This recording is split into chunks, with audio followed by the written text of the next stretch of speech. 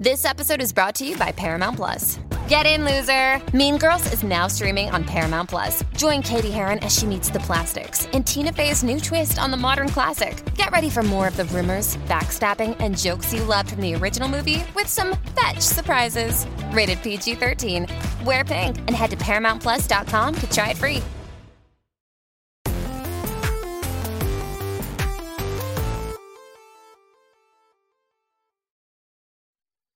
Yo, what's up? Welcome to Kind of Funny Games Daily for Wednesday, May 6th, 2020. I'm one of your hosts, Blessing Adeoye Jr., and joining me is the force that is Gary Whitta. I like that intro. I got to say, I like that better than the Rogue one. I like it when you call me the force. Thank you, Gary. I have two things I actually want to address off the bat. Oh, because of Star Wars. Yeah, because the force of Star Wars. Kevin, and Gary Whitta is like a force to be reckoned with. You That's know? Right. You got it, Kevin. I got two things I want to address. First of all, I want to say congratulations on Animal Talking. I've been seeing all the updates on social media. I've been seeing all the big moves you've been making. It's been really incredible to see. Oh yeah, it's completely surpassed any expectations we possibly could have had for it. It started out about a week ago, just me and my wife and my friend Adam Nickerson, just kind of screwing around in the basement of my virtual house, thinking, could we build a virtual talk show set and kind of play dress up and pretend at being on a talk show. And now somehow a week later, we're actually making a talk show with real celebrity guests and production values. And we're booked up through the month of May. I'm not going to say anything, but when you hear some of the guests that we have booked for later on in this month, you're going to freak out. It's crazy. I've been seeing some of the interactions on Twitter and seeing some of the people that have been responding. And yeah, I'm very excited for we're working. I'm in negotiations right now to get Reggie on the show. We're in active negotiations. Dude, that I'm very excited for. Any chance you can get John Cena? Look, if John wants to, I'm not going to chase him around the place because I'm booked up. But I don't need to reach out to guests at this point. Oh. But if John Cena wanted to do the show, of course he would be very welcome. He's always welcome on the Animal Talking couch. All right. Well, hopefully he catches this show. See, John Cena would be an interesting one because you can't see him, right? Like if you have him on Animal Talking, it's gonna be an empty chair, you know? Oh, that's right. Yeah. That would actually make things much easier for us on this end. Actually, yeah, that is true. What's up with this beef I'm seeing between you and Jeff Keighley? Because I saw that back and forth. Look, Jeff knows what he did. I don't want to get into it. I'm not going to embarrass him publicly. But someone asked me earlier today, "Are you interested in the Xbox Series X reveal yesterday?" And I said I was until I found out that Jeff Keighley had something to do with it. As my excitement for the Xbox Series X is surpassed only by the utter contempt I have for Jeff Keighley and everything he says and does. So unfortunately, maybe I can watch it with like the sound off or something, so I don't have to listen to his voice. I'm very excited about the Series X, but like Jeff and I have got a beef. He knows what he did. I just can't have anything to do with him. And I've said it before. He will never, ever, ever come on Animal Talking. I will close the show down before that happens. Man, he knows Jeff what he Keighley did. Why don't you ask Jeff? This is not my problem. Ask Jeff what he did. I'm sure Jeff listens to every episode of this show. And Jeff, if you're listening right now, I invite you on to Kind of Funny Games Daily. You can come through. We can invite you on a Wednesday. You just not when. No, not when I'm here. I'm not going to be here. Not when you're not. I can't be in the same room with the guy. Oh wow! I mean, technically, you are in the same room, right? Technically, we're via webcam. You can't be. Can you not be in the same chat room? Is that? No, I can't be in the same virtuals. I can't be in the same metaverse as Jeff Keighley. Wow. I'm just not having it, Blessing. Jeff Keighley, if you want to give your side of the story on a day where Gary Whitta isn't here. When I'm not here. When I'm far away. We'll have you on the show.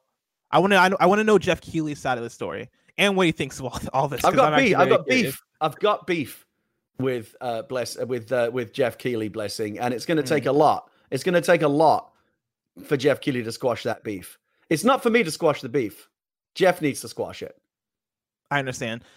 Second thing I want to address, I know Greg's not here. Greg was supposed to be here on this episode, but we looked at the schedule and Greg's just on too many things today. I know you two were supposed to do like an Animal Crossing in-game version of KFGD where you guys both come on show as your avatars. And so I'm guessing that's going to be delayed till next week. But if something happens next week to where we get shuffled around again, Gary, I'm going to offer up. I will do that virtual episode with you because I have Animal Crossing. I haven't made a lot of progress. We don't have you booked yet. But I want you on. I want everyone from Kind of Funny on the show. And I'm going to bring them on in the order in which I like them. So, like for example, tonight we have a very big show a live show, 7 p.m. tonight, twitch.tv/Gary Whitta. We've got iJustine is going to be on the show, one of the biggest YouTubers in the business. The guys from Penny Arcade, Jerry and Mike, the creators of PAX, are going to be on the show tonight. And our first guest from Kind of Funny, Joey Noel, is going to be live on the show tonight. I asked Twitter, who do you want most from Kind of Funny on the show? And Joey won it in a landslide. So she's going to be on the show next. And then I think I'll bring people on in the order in which I like them. So whoever comes on last, you'll be able to figure something out from that. Gary, where can people catch Animal Talking? Twitch.tv/Gary Whitta. The shows go out live, 9 a.m. Mondays, Pacific. Fridays Pacific, 9 a.m. and Wednesdays at 7 p.m. Pacific. So we have a show at 7 p.m. tonight. And then if you can't catch the show live, you can go to youtube.com/GWhitta. And we have all of the shows archived there, and you can watch them basically on demand. Wow, you have like a whole ecosystem going on. You have a whole system. I'm telling you, I'm learning about being a YouTuber. I'm learning about Twitch streaming. It's been one of the most interesting things about it all has been learning all these new skills. Like in the last week, I figured out how to, do lights and cameras and transitions and animations. And Adam's been really, really helpful with all of that.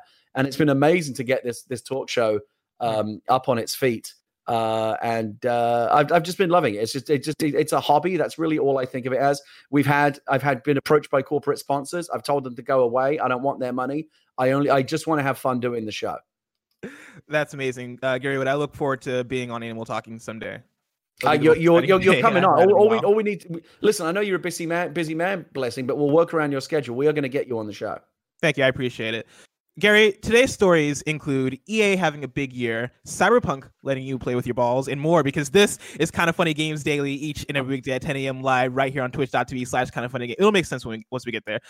We run you through the nerdy news you need to know about. If you're watching live, you can correct us when we get stuff wrong by going to kindoffunny.com/you're wrong. If you don't want to watch live, you can watch later on youtube.com/kindoffunnygames, or you can listen later on podcast services around the globe by searching for Kind of Funny Games Daily.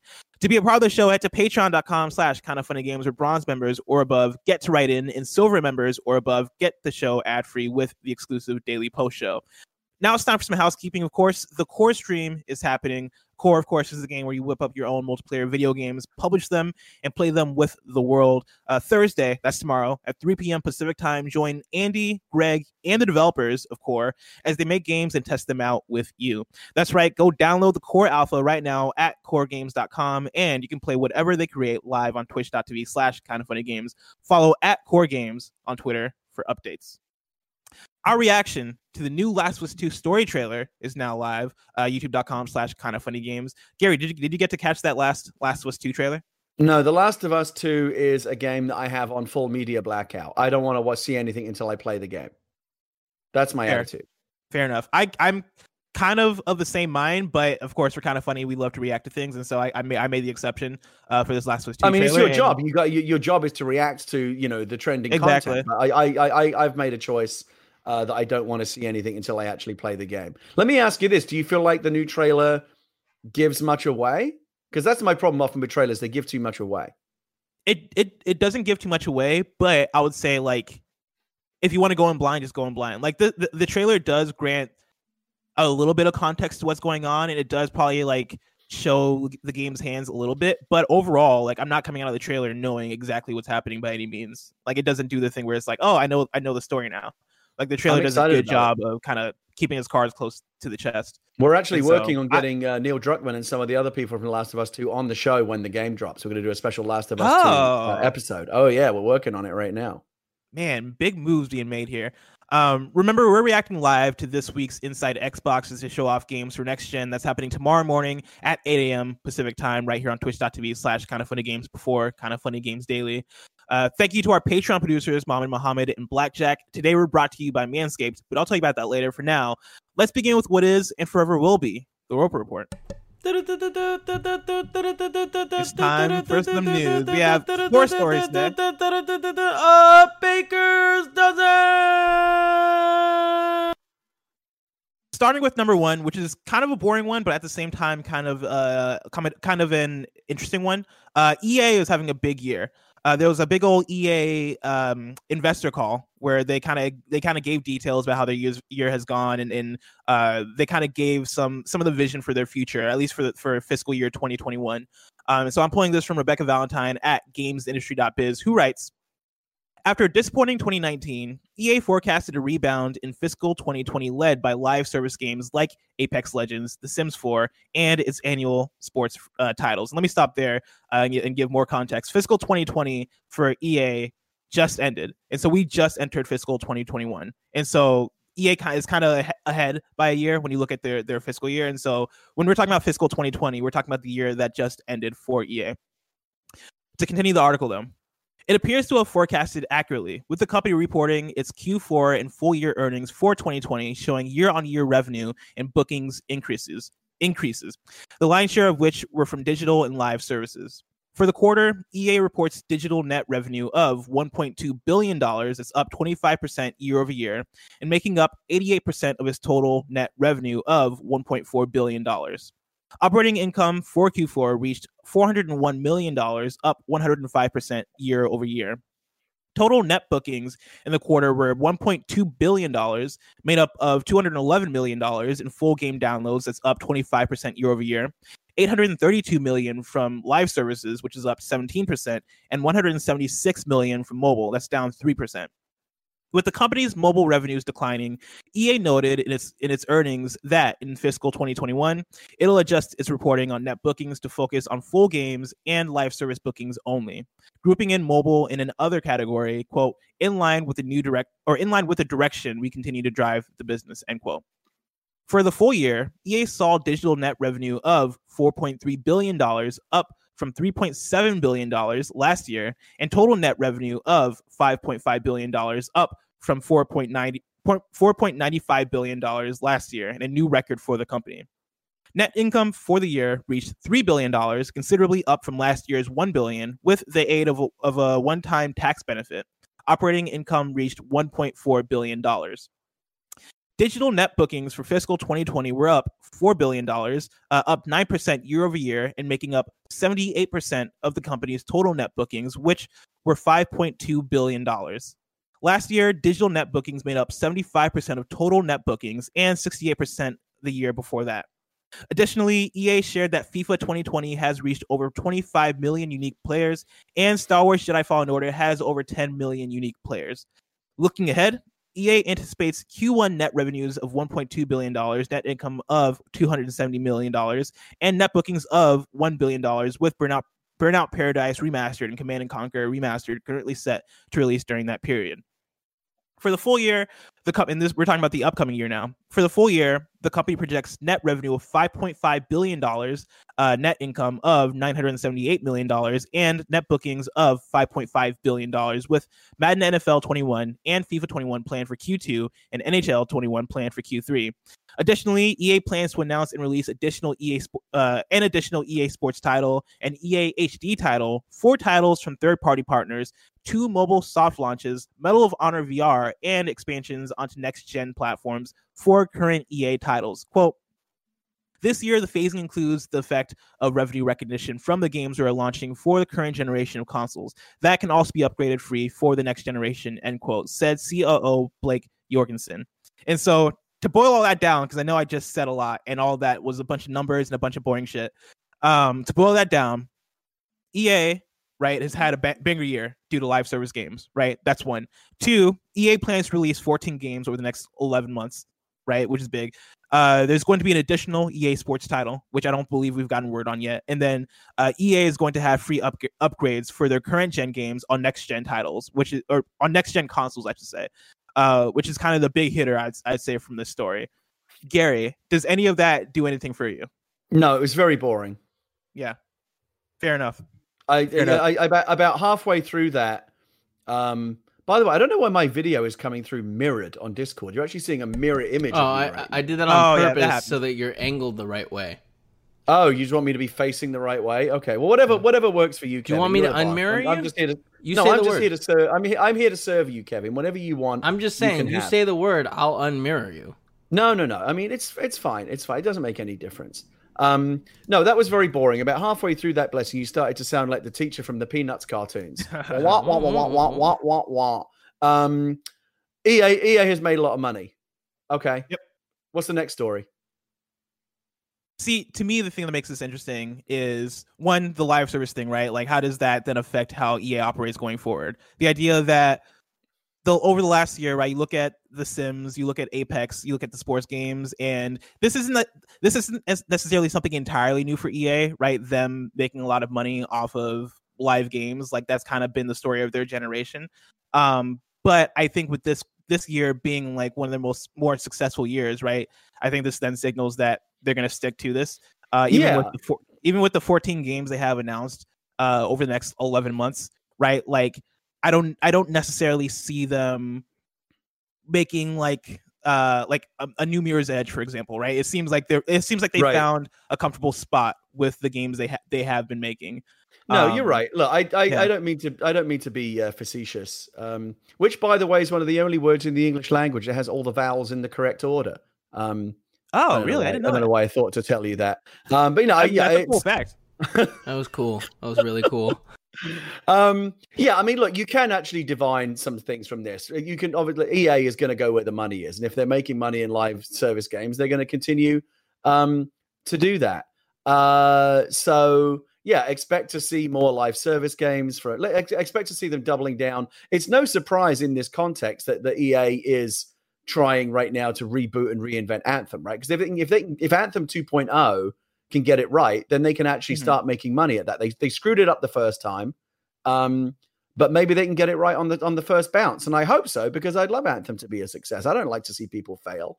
As someone engaged in the creative arts, it's agonizing when something you put a lot of work in to crashes and burns. And if they can take another, there's nothing we like more than a good redemption story, right? So if Anthem comes back and is actually great, no one would be more thrilled than I. Well, I think EA would probably be more thrilled than me, but I would be thrilled for them.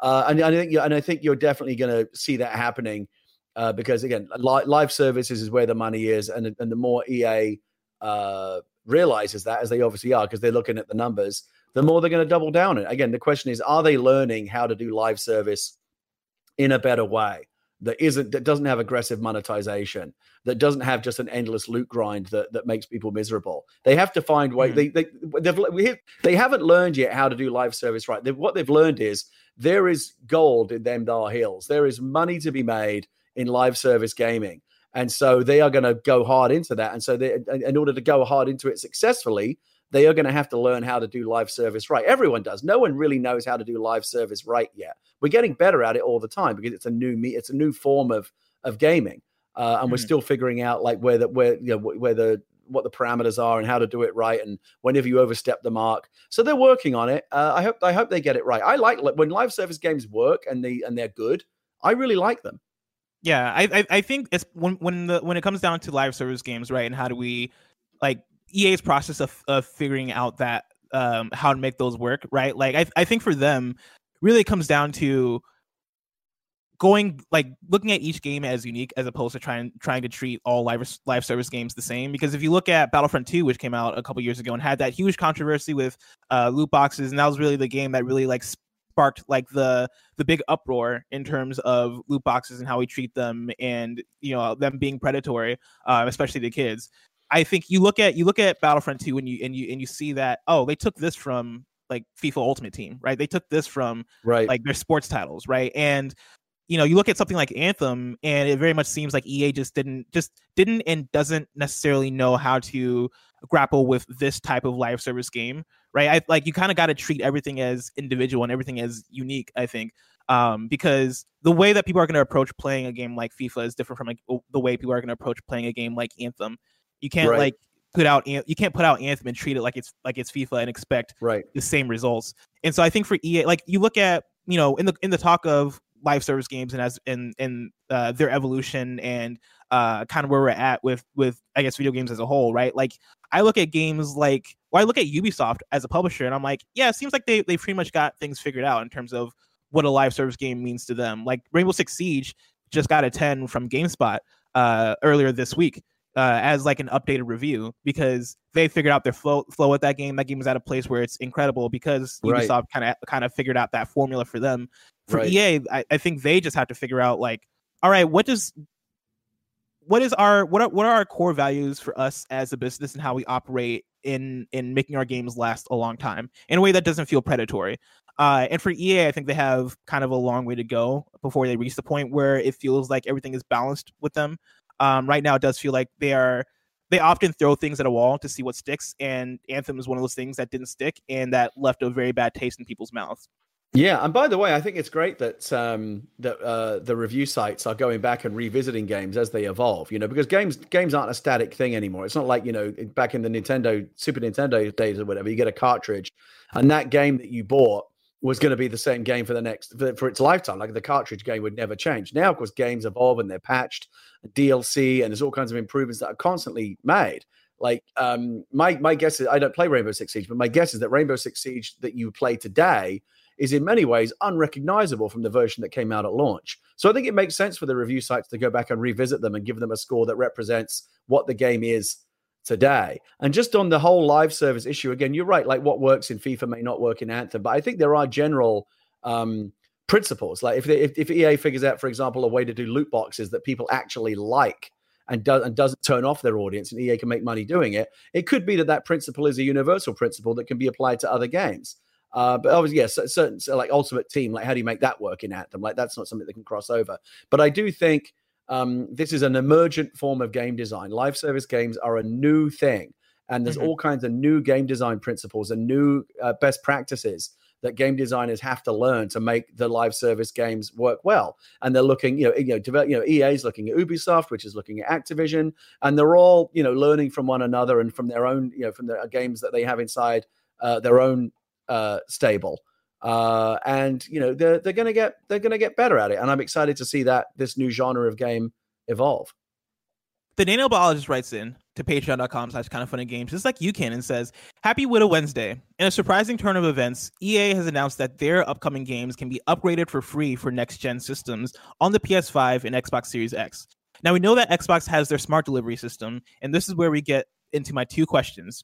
One, could this be the first sign that Sony has a similar idea up their sleeve? Finally, with the idea of upgrading games for free for new consoles, do you believe that the idea of a new console generation having weak lineups will be a thing of the past?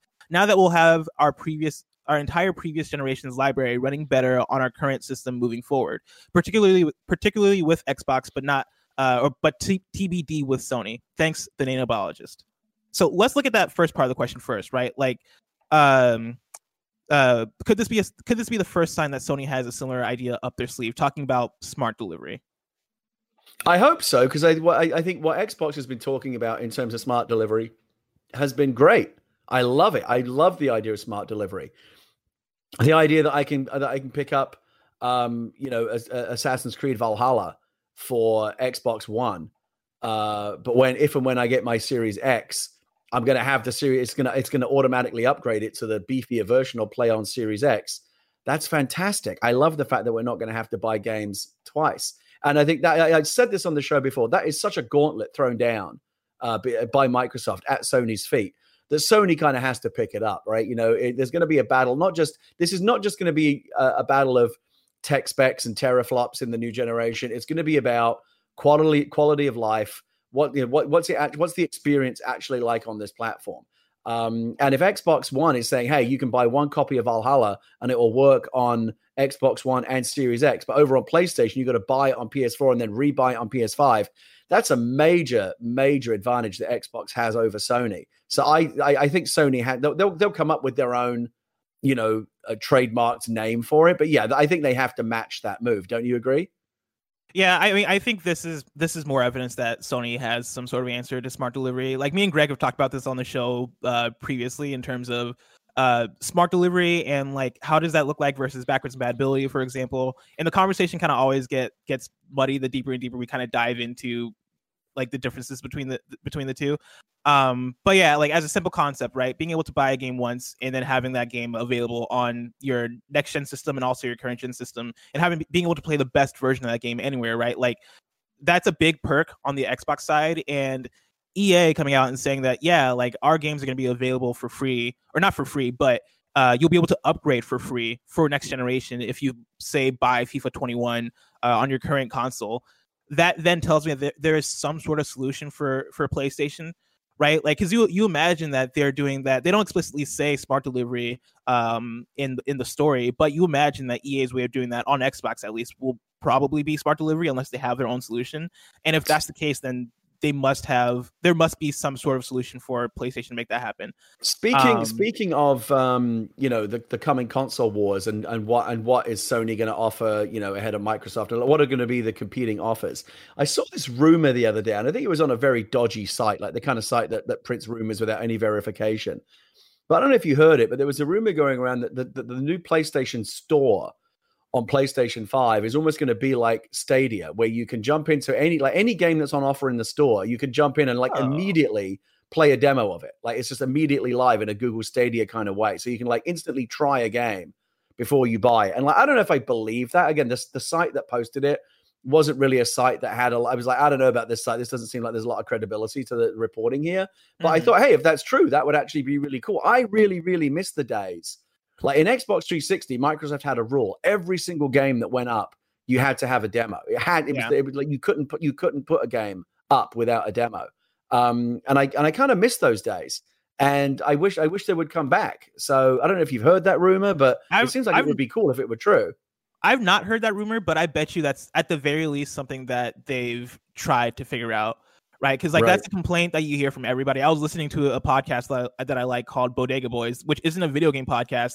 It's literally just a comedy podcast from Desus and Mero, the TV personalities. And the topic of video games came up, and even that they were complaining oh yeah, man, I miss when I could just put on a video game and not have to wait forever for this game to download, right? That's a common theme that has kind of grown over the last couple of generations, right? With the advent of video game downloads and updates and all these things.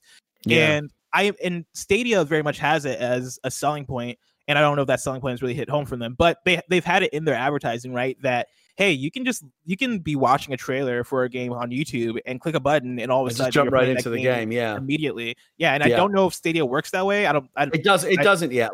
Stadia is still offering its functionality is still the barest of bare bones. All the features that they promised, many of them are things that are still being promised down the road. But Stadia, and this has been the big problem with Stadia. Stadia really launched, long before it was ready to take out of the oven, and it needed much longer before they launched it. And now they're playing catch up and fighting all this negative publicity. If that's something that Google has seen and has taken notice of and has tried to apply to their marketing of Stadia, then it's something that I imagine that both Xbox and PlayStation have taken a look at and probably try to figure out ways to make that experience. I would, and they have ways to happen. Just in general, I would love to see game demos I think it's because it's a lot of extra hassle for the developer to build a demo or even carve out a special piece of the game just to make available as a demo. And depending on the kind of game, not all games are really well suited for demos. But I would really like to get to a point where there are basically demo versions of games are back, so you can play them before you buy. And if there is a Stadia type way in which you could just instantly click on and immediately the game is the first 10 minutes of the game or whatever, you can play and get a feel of it before you commit to buying. That would be brilliant. But honestly, I'd be happy to have game demos come back just in the old fashioned, download this demo would be good enough for me.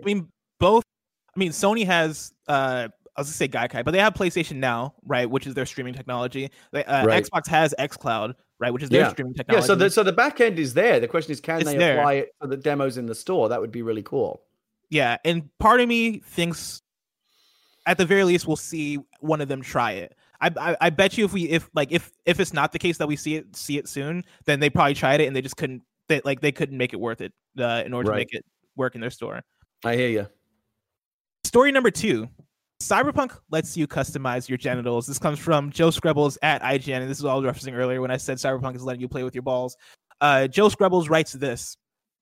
The ESRB has published its rating report for Cyberpunk 2077, which includes a new bit of information about the game's character creator. You can now customize your player character's genitals. Per the report, quote, players can select a gender and customize their character. Customization can include depictions of breasts, buttocks, and genitalia, as well as various sizes and combinations of genitals, end quote. Okay. This would appear to be part of CD Projekt Red's decision to not include a traditional gender option in the game, instead offering a, quote, really inclusive expanded character customization menu. The report also makes mention of in-game purchases, but CD Projekt Red has subsequently told IGN that these refer to the ability to buy future DLC expansions for the game, not microtransactions. Quote, as we've seen before, Cyberpunk 2077 is a single-player game with no microtransactions.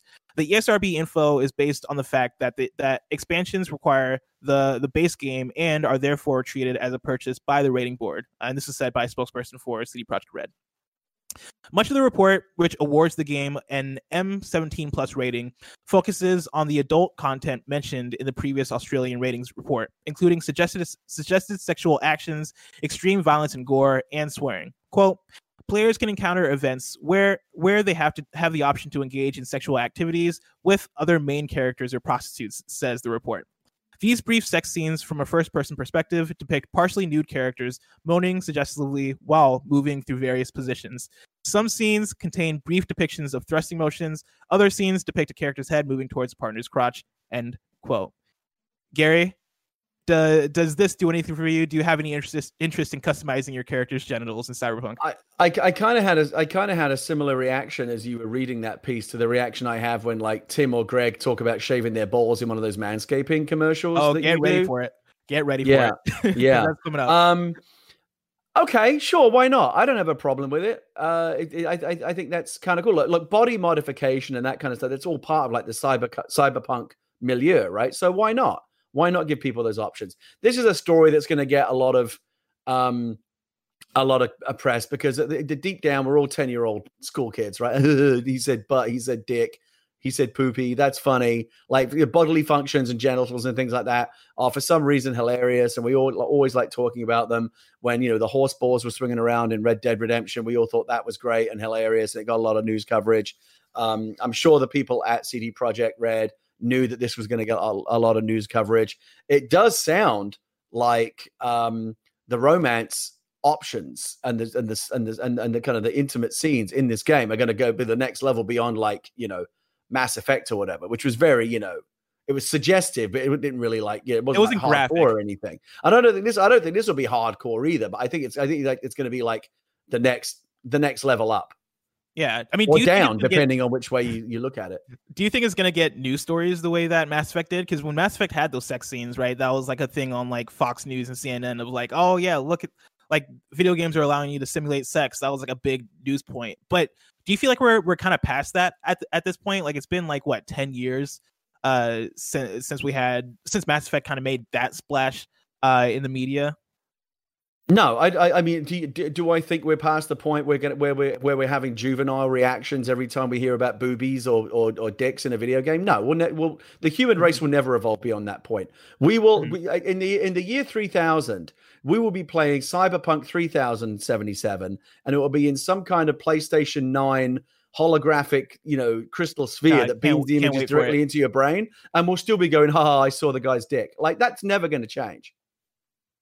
I can't wait for the PlayStation 9. Yeah, I mean, I'm all of what was mentioned in this ESRB write up, right? I'm down for as long as it's handled correctly, right? Like the idea of being able to choose your genitals and like customize them, all that stuff, right? Like, I mean, I think that then allows for more inclusivity, which could be cool, right? Being able to I think that's true as well. I think one of the things they got into a little bit of hot water about this. I remember like last year when the first press news of this, like how they were handling gender and non-binary gender issues and body modification and stuff like that. And it's a tightrope that they're walking because they need to do it in the right way where they don't piss anybody off.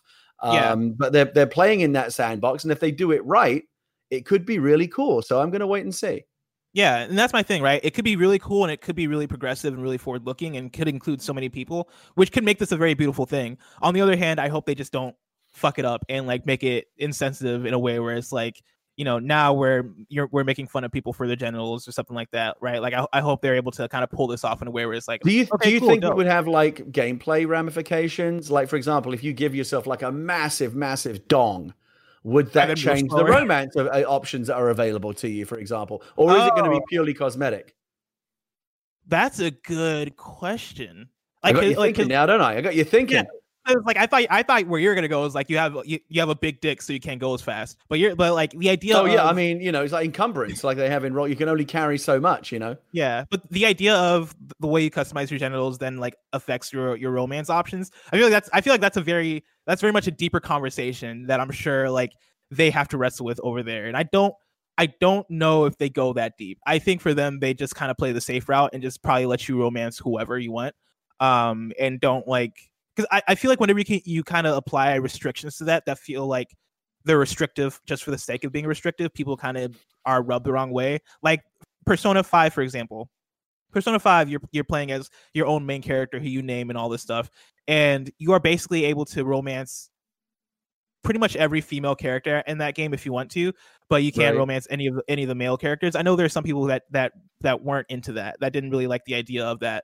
And the original Persona 5 was like aggressively anti-gay. They had those really kind of stereotypical gay characters that I believe in Royal, I believe they've taken those characters out or changed them. In Royal they've changed it a bit so that the gay characters in Persona 5 for the ones that you're talking about, like they basically were kind of predatory. And it was kind of definitely like this is kind of a gross depiction of gay people. In Persona 5 Royal they changed that a bit so that they don't come off as predatory. They just come off as more so like I haven't gotten there yet, so I don't know the exact way they do it, but they fix things from what I understand. Right. And so for Cyberpunk, I imagine they let you customize your genitals and do all that stuff, but I don't imagine that they make relationship stuff restrictive based on that.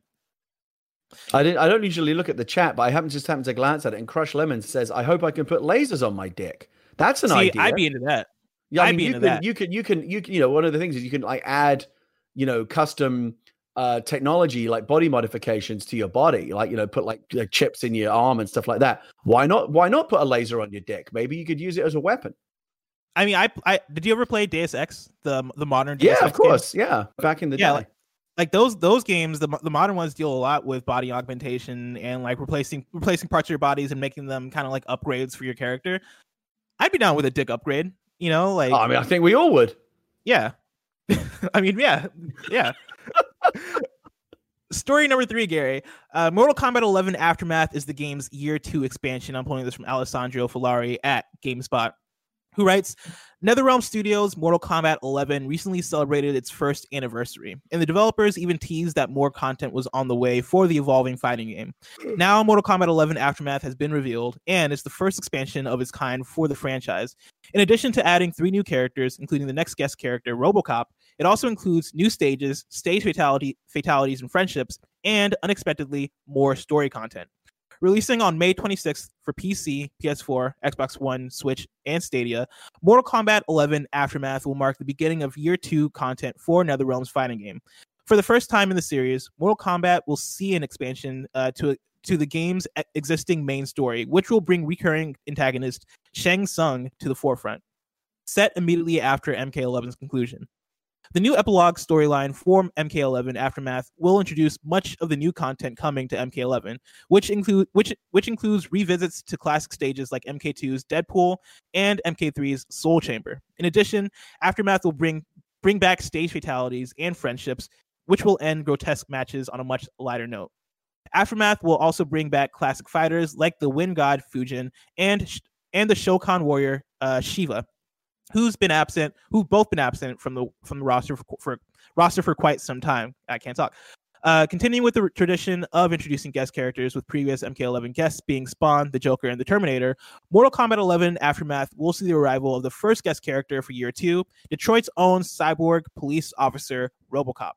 Originally from the hyper-violent 1987 action film directed by Paul Verhoeven, RoboCop is a well-armed and immensely powerful action hero, which makes him an excellent fit for MK. Though details are scarce on how he'll fight, the original film's actor Peter Weller will reprise the role for his appearance in MK11 for complete authenticity. Gary, are you a big fan of RoboCop at all? Oh, a huge fan of RoboCop. In fact, I know Peter Weller. A few years ago, myself and a comic book writer by the name of Ron Mars did a little charity project to try and raise money for food banks in Detroit because they were really struggling in Detroit with their food security situation. And we created something called Robo Charity, and we actually got Peter Weller to come and record a little video for us to help promote the charity. And I went to LA and I met him, spent the morning with him. He was super nice. And he did a whole really cool video where he promoted the charity. And then at the end, because I specifically asked him to do it, I'll find the video for you. He looks at the camera and goes, "Thank you for your cooperation." And I was like, "Oh, that's so cool." And so Peter Weller is a great guy. There's really no other voice for RoboCop. It's cool that they brought him back into the game. My question is, how do they? RoboCop's a tough character because he's not in the movies. He's not very mobile. He's slow. He can't jump. I wonder if there have been some game design challenges in converting him into a Mortal Kombat character that can do all the moves that he needs to do, but still feel like RoboCop. Kevin, are you able to find and pull up the trailer for MK11 Aftermath? I can see if I can find a link for you. I'll work on it right now, my man. Because I haven't seen the trailer. I imagine that there's probably gameplay in there for us to look at and see. Because for MK, I think traditionally, or at least for these modern games, isn't the fastest of fighting games. Especially MK11. I feel like MK11 is kind of slower. And so you're able to kind of have heavier characters like Shiva, which was mentioned as a new character for this DLC. Shiva historically is like a heavier character, right? She's kind of like Goro a bit, where Goro is like this huge giant with 4 arms. In Mortal Kombat, and they do a pretty good job of making characters that are big, have a lot of like weight to them, and are able to kind of move slow but still be powerful. I wonder if RoboCop is going to be in line with like you know what I really want to see. You know what I want to see more than anything? I want to see RoboCop's fatalities. Oh, they're going to be incredible. They're going to be amazing. Do you think he has that spike that comes out of his arm? You know, the thing that he has like a spike that he uses to interface with computers, but he also likes to stab people in the neck with it. That'd be good. I'm sure he's going to have literally every single. He's going to have every iconic RoboCop thing. I guarantee it. So, guys, really quick, there won't be audio because I have to change the configuration a bit, but also it's probably music. All right, let's take a look. Well, this is the trailer they just dropped. I believe so. Is it muted for the audience also? Yes. Perfect. Okay. In that case, you might be able to just like scroll through the game because this looks like story stuff, which I'm also very excited for. Once again, I haven't watched the trailer yet. Just because I have Mortal Kombat 11. I haven't played it yet because I'm not good at fighting games, but maybe I should bust it out and at least play the story mode because I hear the story mode's really good. The story mode is fantastic, and I think they do a very good job of making it succinct and accessible in a way where. Like it's only like 4 or 5 hours long, I believe. If RoboCop is in this trailer, I guarantee you it's only like a 2-second thing at the end, like Solid Snake. There you go. Here we go. Yeah. Oh man. God, it looks good. Oh, yeah. So it looks like they didn't show the gameplay. Best for last. That reminds me of the Smash Brothers reveal when they first revealed Solid Snake. Yeah. No, Mortal Kombat has been doing a great job. Save it to the end. They've been doing been doing a great job with how they reveal their guest characters. Is that Shang Tsung here? That's Shang Tsung, yeah. And then that's a big deal having Shang Tsung back in the game. Yeah, he was back in as a DLC character, but now he's actually back in. And it looks like it's the actor from the Mortal Kombat movie. I think it is. Yes, it is. It's the same voice actor. That's so cool. Or yeah, he's voice acting for. Well, it looks like they modeled his face as well because that's what I'm going on. I can't hear the voice. Yeah. No, like I'm pretty sure that's how they did it. I love it. I have a question here from the 5-star man who writes in and says, "Happy Widow Wednesday. Today we got the reveal trailer for Mortal Kombat Aftermath. This came with more than just the new story content teased yesterday, but also characters, skins, stages, friendships, and more. With RoboCop being added to the roster, joining Joker, Spawn, and Terminator as guest characters, I'm curious if there is anyone you think would fit in the MK universe." And he says, "Sorry, Greg, Tiny Watto would be too OP. Thanks for everything and stay safe, the 5-star man." Gary, I know you said you haven't dived into Mortal Kombat 11 yet. Is there a character that you would want for the game either way? It's a really good question. I'm thinking about it now, and I think that I will say this in advance: like the ones that they have added, I think have been great. Like I'm not a particular fan of Spawn as a character, but Terminator is cool, RoboCop is cool, the Joker is cool. I don't know, because obviously there's licensing issues as well, and there's a lot of stuff that has to get figured out before they can bring these characters into the game. Someone said Eli in the chat. How about that? Eli with his machete. That'd be pretty cool. Oh man, yeah. I think chopping off heads. I would like the Doom Marine to be in Mortal Kombat. I feel like he would be a good fit. I know people ask him for Smash all the time, but I feel like Ed Boon. Mortal Kombat would be up more of that alley. Ed Boon, if you are interested, I can hook you up with the people who own the Eli character, and I can get that. I can make that hookup for you. Give me a call. Give me a jingle. Give me a jingle. Ed, what's up? Yeah, give us the jingle, Ed. Yeah. But yeah, like for Mortal Kombat, right? I'm trying to think of people that are super violent, right? And also like Mortal Kombat is being published by WB, right? And so they have access to those properties. So like, could a Lord of the Ring character, you know what, a Mad Max character, you know what though, Blessing, it's actually not as easy as you think. You think these mega companies, right? Say for example, and by the way, now that I've thought of this is my answer. This is the answer in terms of the character that I most want in Mortal Kombat 11. Let's say, for example, they said, okay, we want to add Joey from Friends as a playable character in Mortal Kombat 11. How you doing? Like that would be part of his. He would say, "How are you doing?" And then he'd like rip your spine out. That would be awesome. I'd be into that. Right now, you'd think that would be easy because Joey from Friends is a character that is owned by Warner Brothers, and so is the game. But these companies are so big, and they're all separated into these separate silos and pods. That like just because it's all the same company, it doesn't necessarily mean that they play well together. Like the Warner Brothers television people might say to Warner Brothers games, how much are you going to pay us? We don't want to do it. They are essentially separate companies with separate accounting, but they're all under the same corporate umbrella. But just because they're under the same corporate umbrella doesn't necessarily mean that Ed Boon could just walk into the Warner Brothers archive and put like Humphrey Bogart from Casablanca in Mortal Kombat 11.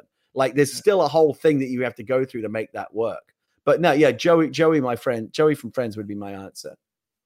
I also he would say, "How are you doing?" And then he would rip your spine out and go, "Not too good, apparently." Like that would be great. I would love to see that. Yeah, I want to throw out Voldemort from Harry Potter. Like that's all like right, another WB one, right? And like, but like I feel like when you look at Mortal Kombat, right? Like the thing that Mortal Kombat has going for it is super violent, but then also like magic and all this different supernatural stuff. I feel like Voldemort, even though Harry Potter isn't super violent, I feel like you could let Voldemort get like a little bit violent, let Voldemort. I mean, if you're going to bring any character in from Harry Potter, it would have to be the villain, right? Yeah, exactly. And so like let Voldemort get in there, let Voldemort like tear people apart, let Voldemort say fuck, let Voldemort live. That's what I would like to see. Story number 4. And this is our last news story for the day. Gameplay footage for a canceled Prince of Persia game has been on YouTube for years and nobody noticed until now. Kevin, I have the video for you here, and we might be like risking it all if we want to play this video in the background. But it might be worth it because this is very interesting. What's going on here? Canceled Prince of Persia game. Yeah, so there's a canceled Prince of Persia game that had gameplay that was uploaded to YouTube 8 years ago and nobody noticed. Okay. I'm pulling this from Daniel Ahmad on Twitter because that's where I first saw this, and I think he might be the one that serviced it. But yeah, he tweeted this morning. So apparently there has been a video from a canceled Prince of Persia game up on YouTube for 8 years and nobody noticed till today. Looks cool, TBH, and it's called Prince of Persia Redemption. And then Jonathan Cooper, who's a game animator, responded to Daniel saying, "Wow, I haven't seen this in ages. Amazing work from animation director Kai Nguyen from the For Honor, I guess he's from the For Honor team. Amazing work from him and team. This target game footage pre-rendered game pitch inspired our own pitch for Assassin's Creed 3 as they did such a great job making it look like real gameplay." So what we're looking at here is pre-rendered gameplay footage for a canceled Prince of Persia game. I don't know if this was up for ages and just nobody noticed. This is up for 8 years, and wow. I went to it and only had like 1,000 and something views, and that was like after it was posted on Twitter. So why is it suddenly popping off now? Like what happened? I think somebody just found it and was like, "Hey, this looks like Prince of Persia," and then realized what it was, and I think just posted on Twitter today. Interesting. But it's like a fun tidbit for you all. This is a canceled Prince of Persia game that just never came out. I mean, now that we're thinking, we actually had Jordan Mechner, the creator of Prince of Persia, on the show on Monday, and I asked him like what he's up to. And he's working. He's not obviously not in a position to say anything, but I wouldn't be at all surprised if more Prince of Persia games were in the works because it is a big franchise. And I was a big fan of. I don't know if you played Sands of Time when Prince of Persia first made its big comeback. But it was fantastic. It was a really great game. And the whole thing with like the dagger being able to reverse time. It was a really clever gameplay mechanic. And it was one of the first games to kind of introduce wall running, which, we see wall running in every game now. Yeah. It was very pioneering in the same way that the first Prince of Persia was. And it's super cool. And now that I'm thinking about it, a Prince of Persia game in an Assassin's Creed style, like open world, that would be fantastic. I would love that. Yeah, and looking at this gameplay footage, like I looks watched like that's what they were going for, right? Yeah, and it looks incredible, right? Like the style of it, and like this is 8 years old. Imagine what it would look like today. Yeah. And so there you go, a canceled Prince of Persia game that's just been on YouTube, just chilling there. Damn. Gary, I'm very excited to see what the future of Prince of Persia might be, but that future is so far away. If I want to know what's coming to mom and grop shops today, where would I look? The official list of upcoming software on each and every platform as listed by the Kind of Funny Games Daily show hosts each and every weekday. You pretty much nailed it. You said I'm 100%. I'm completely off. I could easily cheat in this format, in this at-home format, and have it written down for me here, but I don't. I'm completely off book now. I mean, you only missed one word. Like you changed. What was the word I missed? Across, like you said, on. So the official list. Okay. Come on. I'm down to like giving it to tiny you. Little tweaks now. Yeah. I'm definitely giving it to you, but like that's like a 99%. You know, you still get. I appreciate that. I used to not be able to do it at all, but I'm getting there. Okay. You're getting there.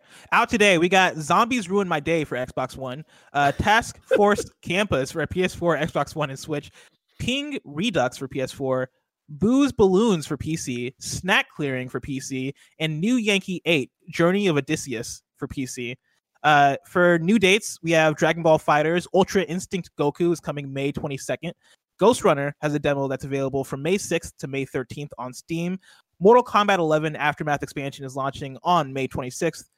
Chuhu Jutai is coming to Steam on May 22nd. Today, 2K revealed the teaser trailer for PGA Tour 2K21. Yes. With the promise to deliver a full announcement next Thursday, May 14th. Yes.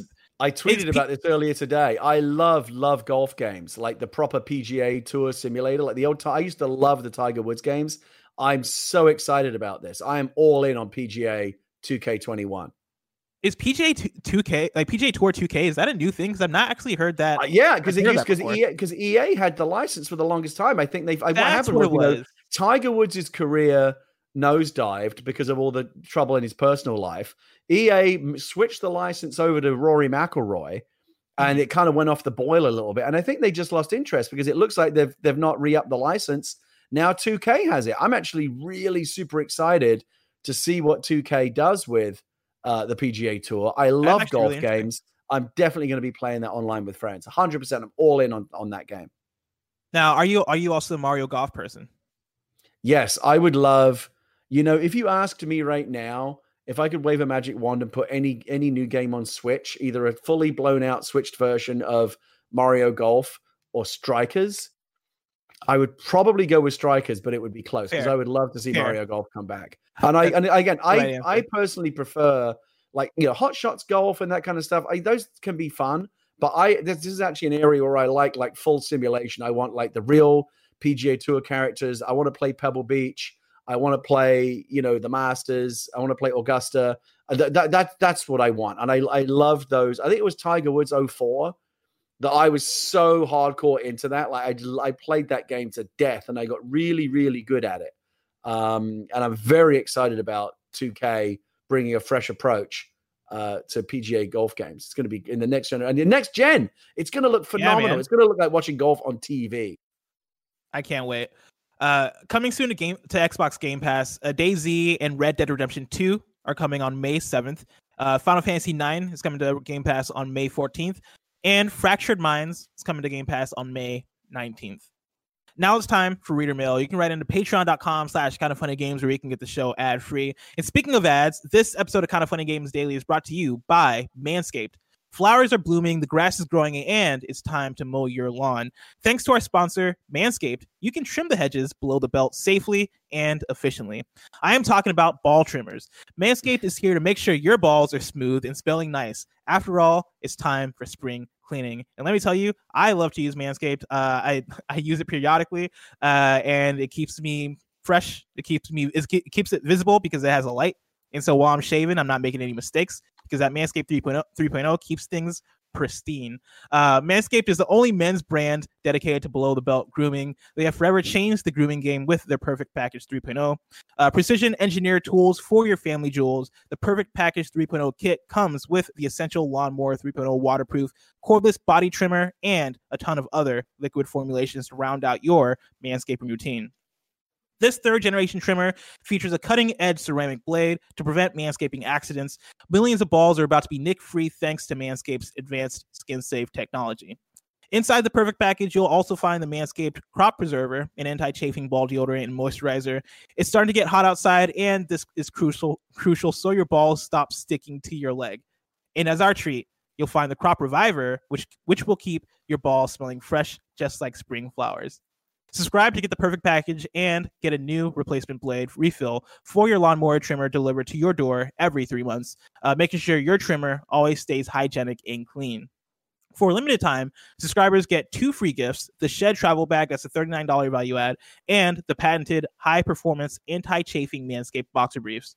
This is the perfect package for your perfect package. Get 20% off plus free shipping with the code GAMES20 at manscaped.com.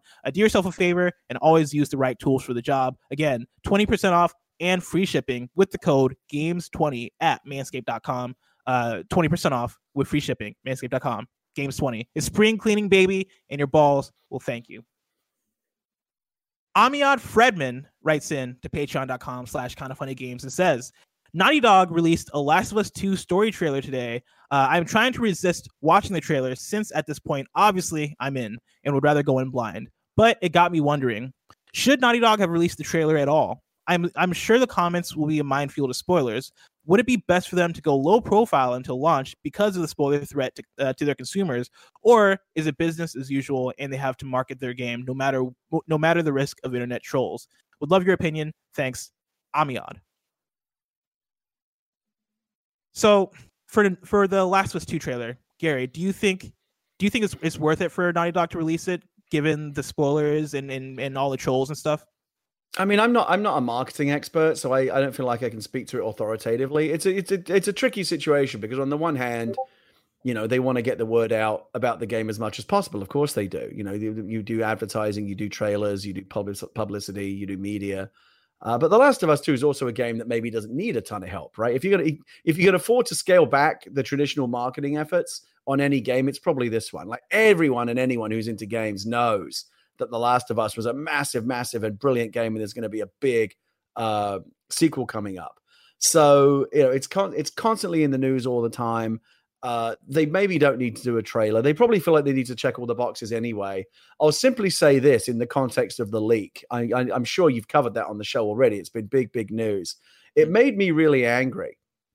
And it made me feel terrible for Neil and everyone at Naughty Dog, the hundreds of people that have like put their blood, sweat, and tears into this game for years and crafting a story that people are going to find interesting and compelling and surprising.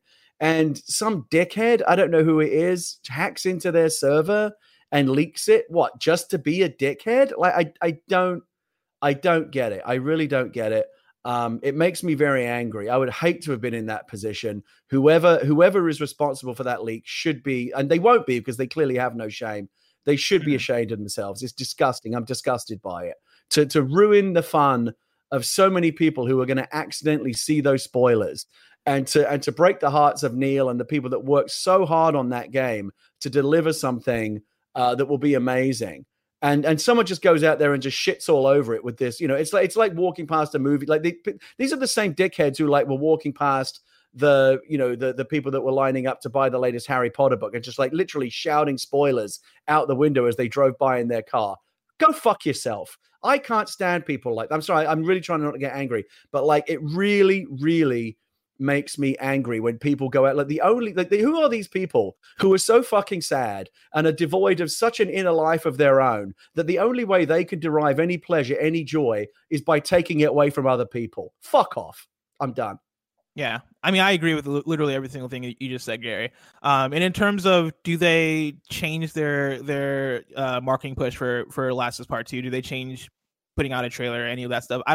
I think that kind of comes back to like, you don't let the terrorists win. Like just go about the marketing push as you were going to either way, because like when it comes down to people spoiling things in the comments, if you really want to, you can just turn the comments off, right? As Naughty Dog on your YouTube channel, like there's an option for uploaders to disable comments. And I don't know if they did that or not for the trailer. I didn't scroll down the comments for obvious reasons, but yeah, I imagine you just disable those so that doesn't become a problem. But yeah, I think for Last of Us also, like when it comes to them putting out a trailer or not, I'm of the mind that they like for the trailer that came out today, I don't really even think they needed to put it out. I think it's a nice treat for people who want that, right? And for people who are kind of thirsting for Last of Us. But to what you said, Gary, like people are aware of Last of Us. People are going to buy this game either way. People are excited for it. I don't think there really needs to be any more build up in terms of our excitement for Last of Us. No, I mean, in terms of like the marketing effort, they don't need. Like, The Last of Us is going to be a mega selling game. If you could live in two parallel universes where they don't release trailers and they do release trailers, the sales of the game are going to be roughly the same. Like, it's not going to make that much of a difference. I think they're doing it because they know that the fans are craving things and they want to give them little teasers. You know, they want to get them excited about the game, not from a point of view like we need to maximize our sales, but just to give the audience the things that they're excited about. Nothing wrong with that.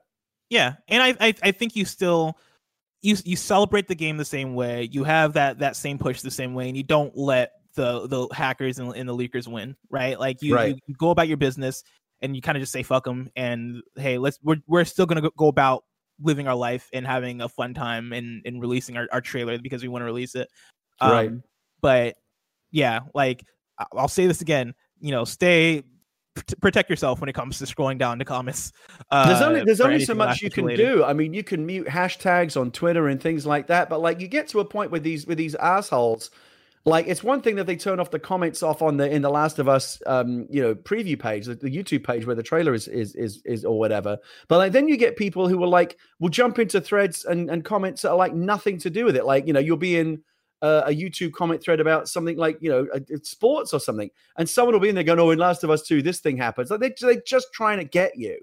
It's awful, and I hate these people. I hate them. There are no words in the English language to describe my utter contempt and, frankly, pity for people that do things like that, because I pity them more than I loathe them. I really do. That's scary. You only engage in that kind of behavior if you're deeply, deeply unhappy in your life, and you can't get up to the point that here's what you need to do. These people want to feel like everyone does. It's only human. You want to feel like you are as happy as everyone else, right? If you're down here and you don't know how to come up because you're so sad, the only way to achieve equilibrium is to bring other people down to your level by making them sad. And it's pathetic and pitiful, and I just hate it. And I wish there were a solution. I don't know what else you can do. Fuck them. Fuck them. That's it. Absolutely fuck them. Now it's time to squad up. Chris Q writes in with an interesting squad up and says, a bit of a different squad up. May is Asian Pacific Islander Heritage Month, and inspired by the #1 video games journalist Andy Cortez, I wanted to create a shirt and donate to charity at the same time. The design is inspired, and also Kevin, if you could go down to the doc where the squad up is and open up the link and show it, that'd be cool. I should have said that before. But to continue, right? I wanted to create a shirt and donate to charity at the same time. The design is inspired by the idea that children of immigrants are Americans, but also something else, separated by a hyphen. The colors and letters should be familiar to fans of PlayStation. All proceeds 100% go to feeding America. I don't see a penny from any sales. I just wanted to try and rally the Kinda Funny community to help feed families in need. The link, if you want to buy Chris Q's shirt, is teespring.com/hyphen-American. And yeah, it's like a cool PlayStation themed shirt right there. All proceeds go to feeding America. Thanks for that write-in, Chris Q. And thanks, Kevin, for the assist on that. Now it's time for kindafunny.com/you're wrong, where you write in and let us know what we got wrong as we got it wrong. What did we get wrong? How did we do this week, Blessing? Nanobiologist says, to clarify, Gary means Adam Nickerson of Ding Dong XL. Yeah, sorry, he's just Adam to me these days. But Adam Nickerson, the creator of Ding Dong XL and Bit Blaster XL and the new Missile Command Recharged that he did for Atari, is my band leader and sidekick on Animal Talking, and he's also been a tremendous help behind the scenes. And I give him a lot of shit on the show and to his face. But from the bottom of my heart, Adam, thank you. You've been an invaluable part of the success of the show, and we wouldn't be able to do it without you. And then Groovy Muse says, for Misstates, Jeff Keighley will be doing a surprise game reveal on May 12th as part of Summer Game Fest. And then Kabobs writes in with some additional details on Prince of Persia from the video we watched earlier. It's target game footage, pre-rendered game pitch that was created around 2010 to 2011. It was planned to be a PS3/360 game. It was canceled, obviously, and was also the inspiration for the Assassin's Creed 3 team. So not much. We didn't actually get much wrong. It was just we did okay this week. Here. I mean, because it wasn't a lot of facts. It was mostly just us bloviating, with our opinions. Yeah, that's what people tune in for, though. For sure, and people love it, Gary. They can't get enough of it. Tomorrow's hosts for the show are me and Tim, so get ready for that. Remember, we're reacting live to this week's Inside Xbox as they show off games for next gen. That's happening tomorrow. 8 a.m. Pacific, right here on twitch.tv/kindafunny. I obviously won't be watching it, but if Jeff Keighley fucks up or embarrasses himself, let me know, because I want to hear all about that. Oh, for sure. I don't think Jeff Keighley's even going to be there, honestly. I think it's just going to be the Xbox thing. I think they might reference Summer Game Fest, but we'll see.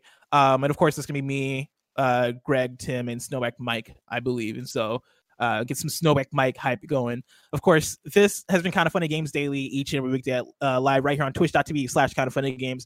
We run you through the nerdy news you need to know about. We have a Patreon post show for those that are subbed at the silver level of patreon.com/kindoffunnygames. So stick around for that. Otherwise, until next time, Game Daily.